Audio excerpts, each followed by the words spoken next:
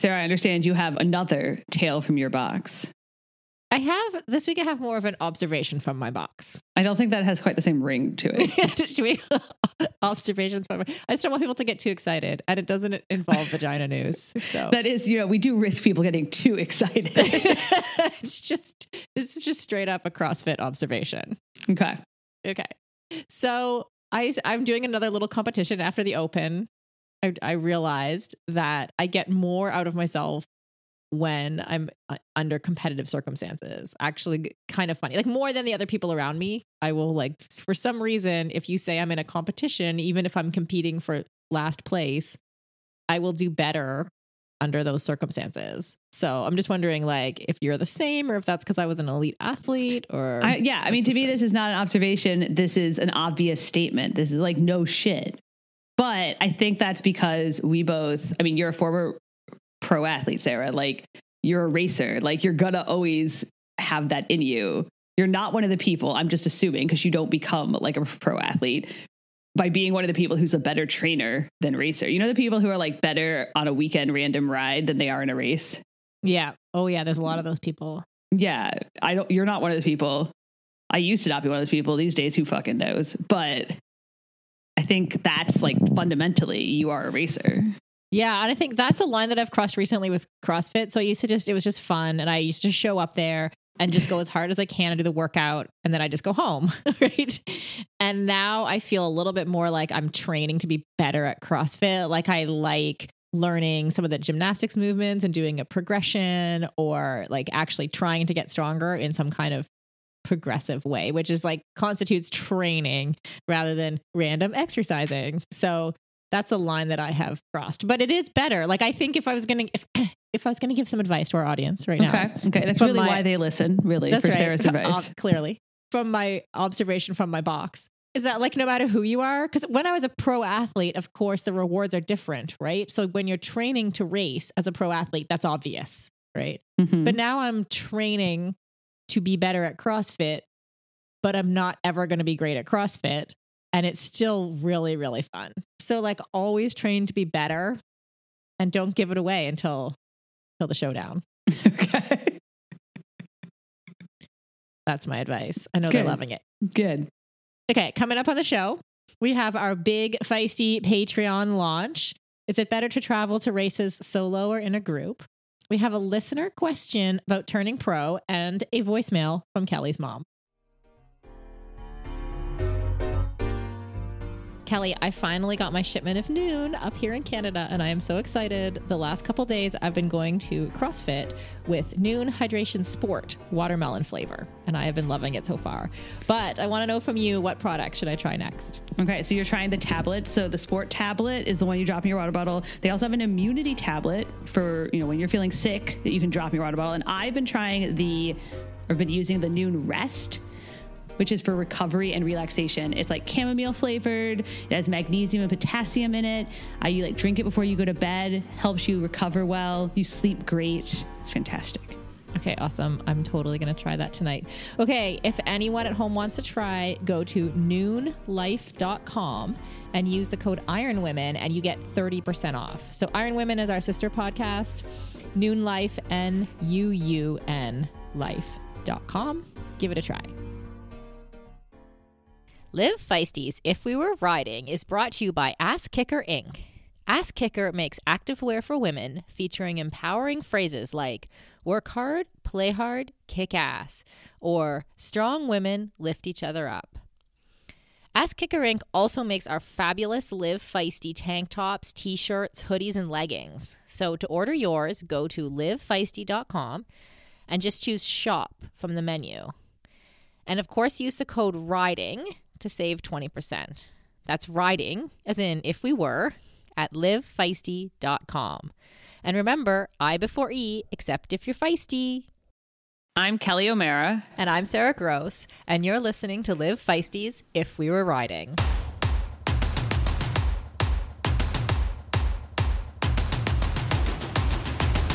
My time.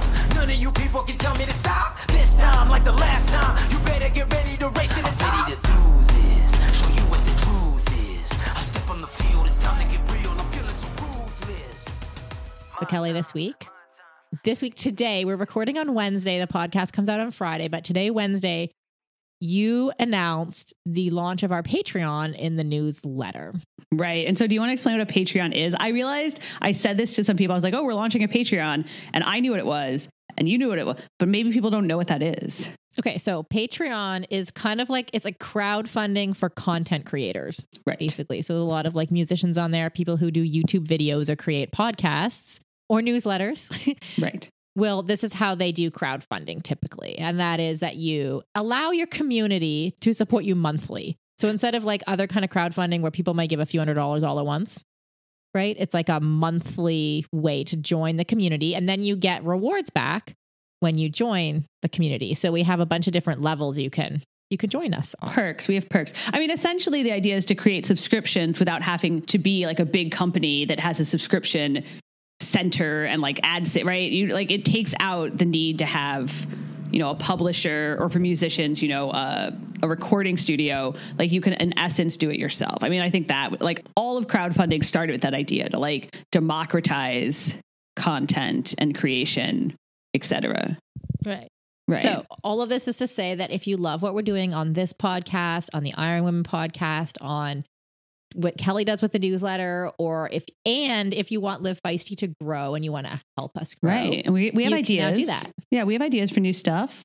We have ideas, and we want to hear your ideas if you join our Patreon community.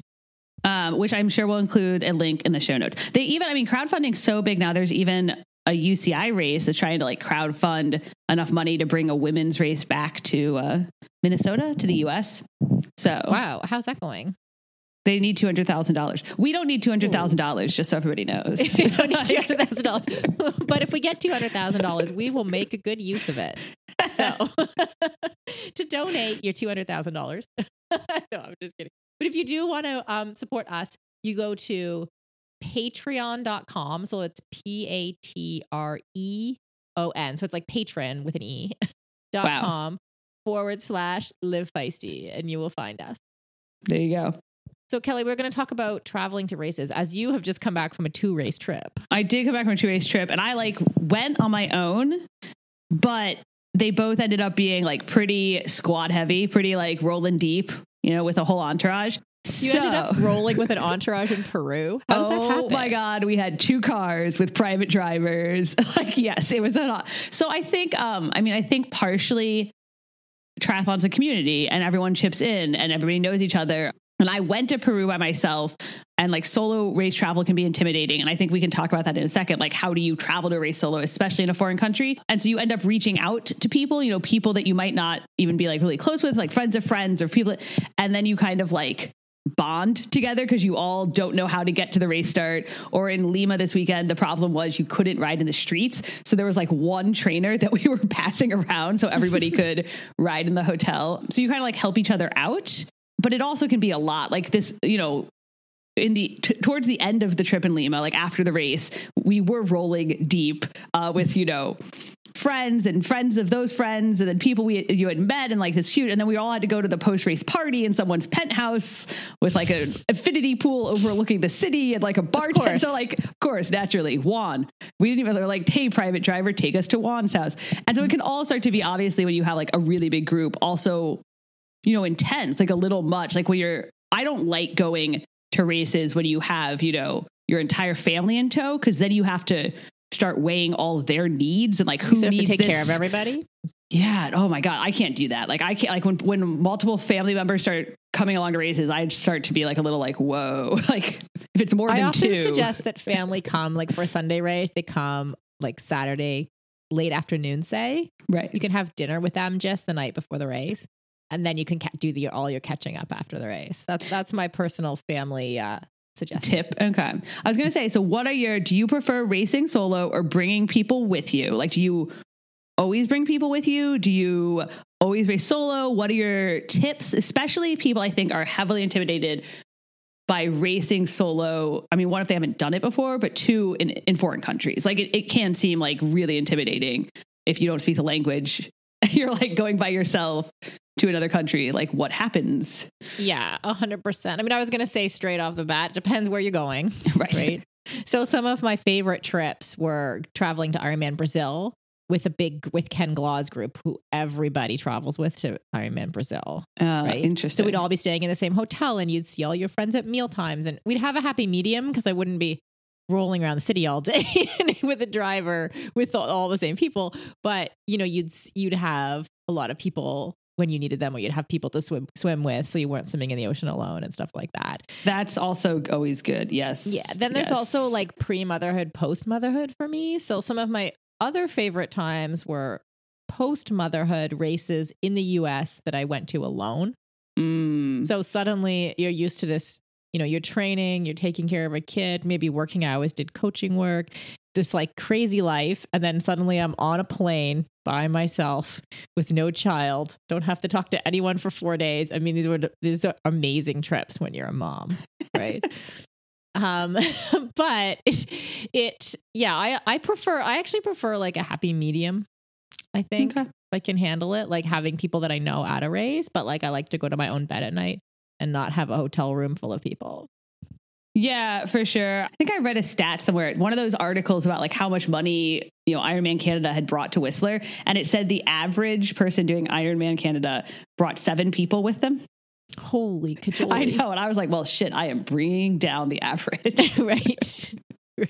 I feel like I usually, like, my biggest preference is rolling with like one person, which is usually my husband, or I've commissioned my mom, as you have met, or dad, to come with me to, especially to Ironmans. I feel like I'm totally fine racing half Ironmans by myself, but Ironmans, I so often, I'm like med tented for like hours after that. Is just the prospect of dealing that with by yourself is a little. That's true. Yeah. Yeah. And a full Ironman, it's nice to have support. I think this is a know thyself kind of situation. Right. So it really doesn't matter what I prefer or you prefer. But if you're someone who loves to roll solo and take care of yourself, and you end up on the race start feeling refreshed because of that, then do that. And if you love to be surrounded by people, then do that. And anywhere in between, I guess. It's also really nice to know that like triathlon is a community. Like I showed up in Peru by myself, but then when I, realized I couldn't bike outside, friend to friend found a train, right? Like people connected. And when I was like, oh shit, I showed up at the beach by myself the first day. The next day, we like someone got us a ride over there with a driver. We were able to leave our stuff with it, right? So it is nice that it's a community, and you can pretty much always find somebody to help you out. Almost always. Yeah, that's true. Especially after you've been in triathlon for a few years. Right. And if you haven't, just go like talk to somebody. They're probably fun. They're probably friendly. Yeah. Right. That's true. Okay. So I understand we had a question from a listener. Yeah. So somebody emailed in and wanted to know, and this is something we've talked about before, but maybe we just like haven't talked about it explicitly. They've noticed that there is a large group of women that are kind of, I don't know what you'd call them, elite amateurs, sub-pro, right? And that large group of women kind of spans the bottom of the pro field, top of the age group field. Probably there are more of them that race age, whatever, however you want to define it. They aren't the top pros, but there's like this group. And we've talked about that before. And she wanted to know what is, should they race pro or should they race age group when they're kind of like in that in between? What's better for them as the athlete individually? What's better for the sport? And like, what are the consequences of each, like of deciding to race pro versus race age group when you're kind of in that, you're not at the top of the pro field. You're like in the middle, right? You're like the in between. Wow, those are big questions. Okay, I'll tackle part of it. Well, let's piece this apart here. Okay. So whether it's better for the individual or better for the sport, I forget how that part was phrased, but I think it's better for the sport to go pro. Yes, I think we have made that argument. Why don't you go ahead and make it again for our new listeners? Well, there's so many hurdles for the pro women, including cultural ones, and more men are likely to step up and get their pro card. And then the fact that there's not as many women are the reasons why we don't have equal numbers in Kona, according to Ironman. And also, if you do step up, then you kind of end up by yourself, kind of at the back of the pro race, and there's not other people around you. Whereas that same level in the men's race, there's a bunch of guys back there. Right. So it's better for the sport. It literally would be better for all of those people if they all upgraded to pro. If they all upgraded to pro, then you would have everyone together. You would have a race. You would like then probably improve because you would have other people pushing you and be with each other. And then like the pro field overall would improve. And also you would stop fucking sandbagging, right? Let's be real. And like, so those age groupers who are never going to be able to be on the podium because you were like taking up those spaces are going to be able to move up and like see, like not get discouraged, go to Kona eventually or 70.3 Worlds, etc. So it's better for the sport for people to like move up. Okay. Yes. And I'm going to give my advice for the individuals. You ready? Okay. And then you can give yours. Okay. So I think if you're someone who, if you've never won your age group, like you're getting on the podium in your age group, right? I think it's like a great idea to try to win your age group. Sure. Okay? Like go out there and try to prove to yourself that you can be the best in your age group at something big, like in an Ironman race, in a big race, or at Kona, something like that. And then after that, the next challenge clearly is to go pro if you're in a certain age category. If you're in if you're at that point, right? Yeah, if you're maybe like 35 or under, let's just say. Although there are pros who have gone pro later than that, it's not impossible and still been highly successful. So don't take that as a limitation.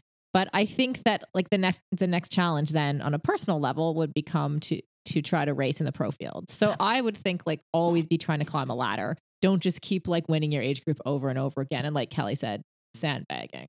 I think one of the big problems for women, besides like society problems, because we can't fix those, is that people see those two things at odds, that people see what is good for it's like a tragedy of the common problem. People see what is good for the individual in this instance as different than what is good for the sport. Because I think over and over I hear this argument. People are like, well, individually, if I move up, it's going to be shitty for me, right? I'm going to be by myself. I'm not going to like get to go to Kona anymore. I'm not going to be winning my age group. I'm going to be like 10th or 11th or 12th instead of first or second or third. And that's going to like psychologically it messes with you, right? Like I've done it. I've been out there. It's a lot easier to like find some extra motivation when you're racing for your age group win than when you're racing for 9th place, right? Like that's true. So I think, so everybody tells themselves that these two things are at odds, that they need to make the right choice, like the thing that's best for them individually, like too bad for the sport. But I think like, as you're saying, well, as we've said, one, if everybody made the right choice, like it would be better for sport. But two, as you're saying, I think they're viewing it wrong, right? They're like viewing it not as like another challenge, the next step in a series of challenges, because aren't you doing the sport anyway because to challenge yourself, not to like keep doing a thing you've already done. That's the whole reason we're here anyway, right?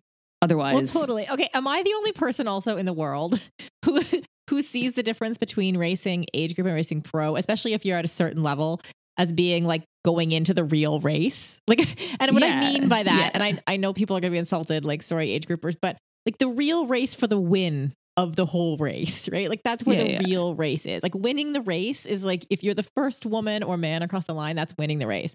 And to be in that race, then you need to join the real race, which is the pro race. And right. And you can't, I know it's like a time trial and everything, but you can't say, oh, I would have been 8th or 7th or 5th if you're in the age group race. Like it's a different fucking race. You weren't there. Like there are different rules. There are 100% different rules. There are different tactics. Like if you want to be in the race, you got to be in the race.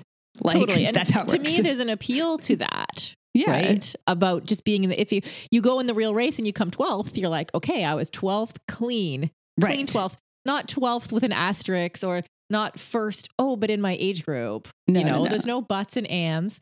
There's just straight up your result. And there's something appealing about that to me personally. Okay. I am going to tell you though, as someone who's been like struggling a little, I understand how it can get like demoralizing out there when you're like, oh, I'm like having a shit race and I'm at the back of the pro field as opposed to being at the front of the age group field.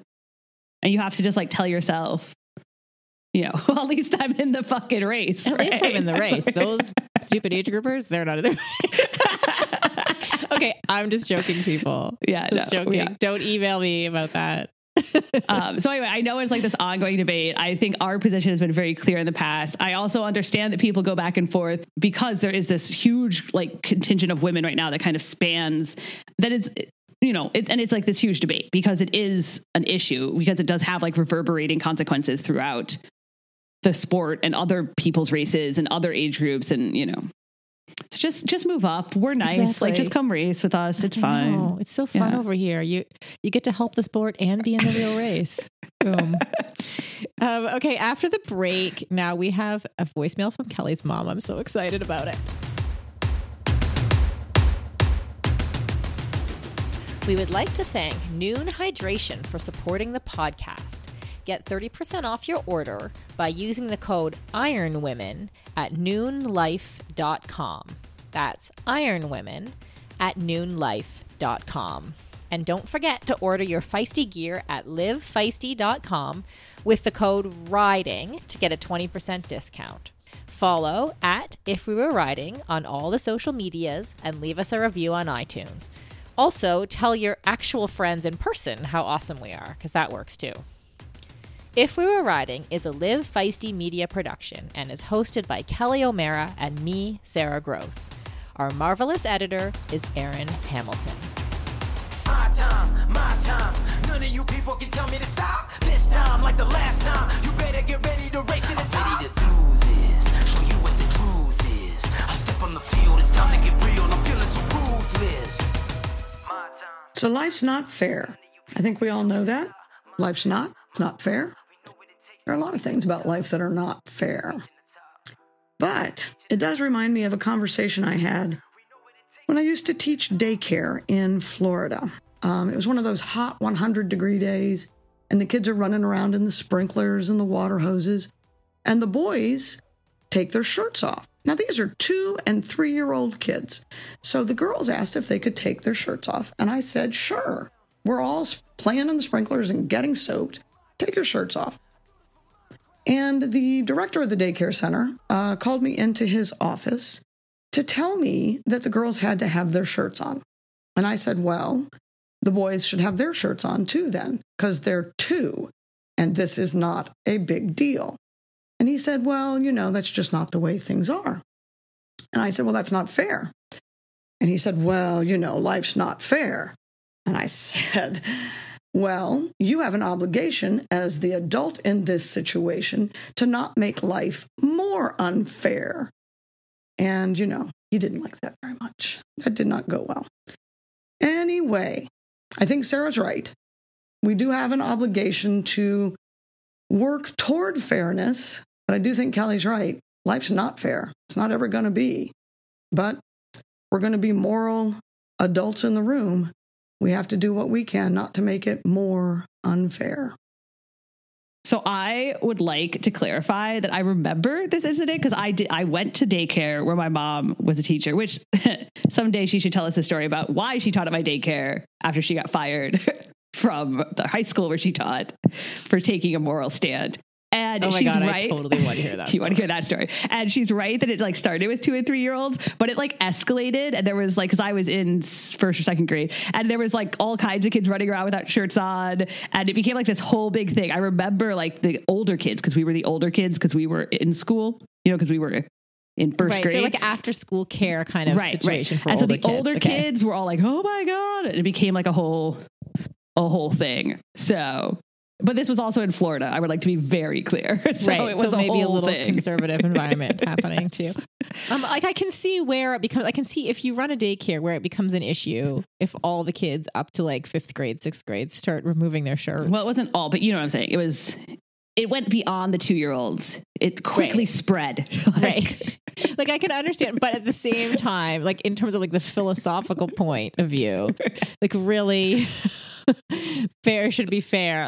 I like how your mom at the end of that made points of how she agrees with both of us. It's amazing. So since I'm the person who's always trying to strive for fairness of the two of us, I'm the fair one, Kelly. You're the fair one, right? That's. I think that people should be able to just take off. I mean, anyone. Just if it's okay for one person, it's okay for another. So you can take off. Your shirt I think legally, technically. I've lived in lots of towns in California where you're allowed to, right? There's not in Berkeley, you're allowed to, but people still don't, obviously, because social norms. Right. Because social norms, that's the reason. But people should be allowed to. In Ontario, there was a law that passed while I was in university that you could, that women could go topless. In all fairness, most guys don't really go topless around like the streets either, because it'd be kind of weird too, because it'd be weird. Right. So, right. Fair is fair. Okay, and before we go, support us on Patreon. Patreon.com/Live Feisty. Tell me to stop. My town, my crown. We know what it takes to be reaching the top. We reaching the top. We reaching the top. We know what it takes to be reaching the top.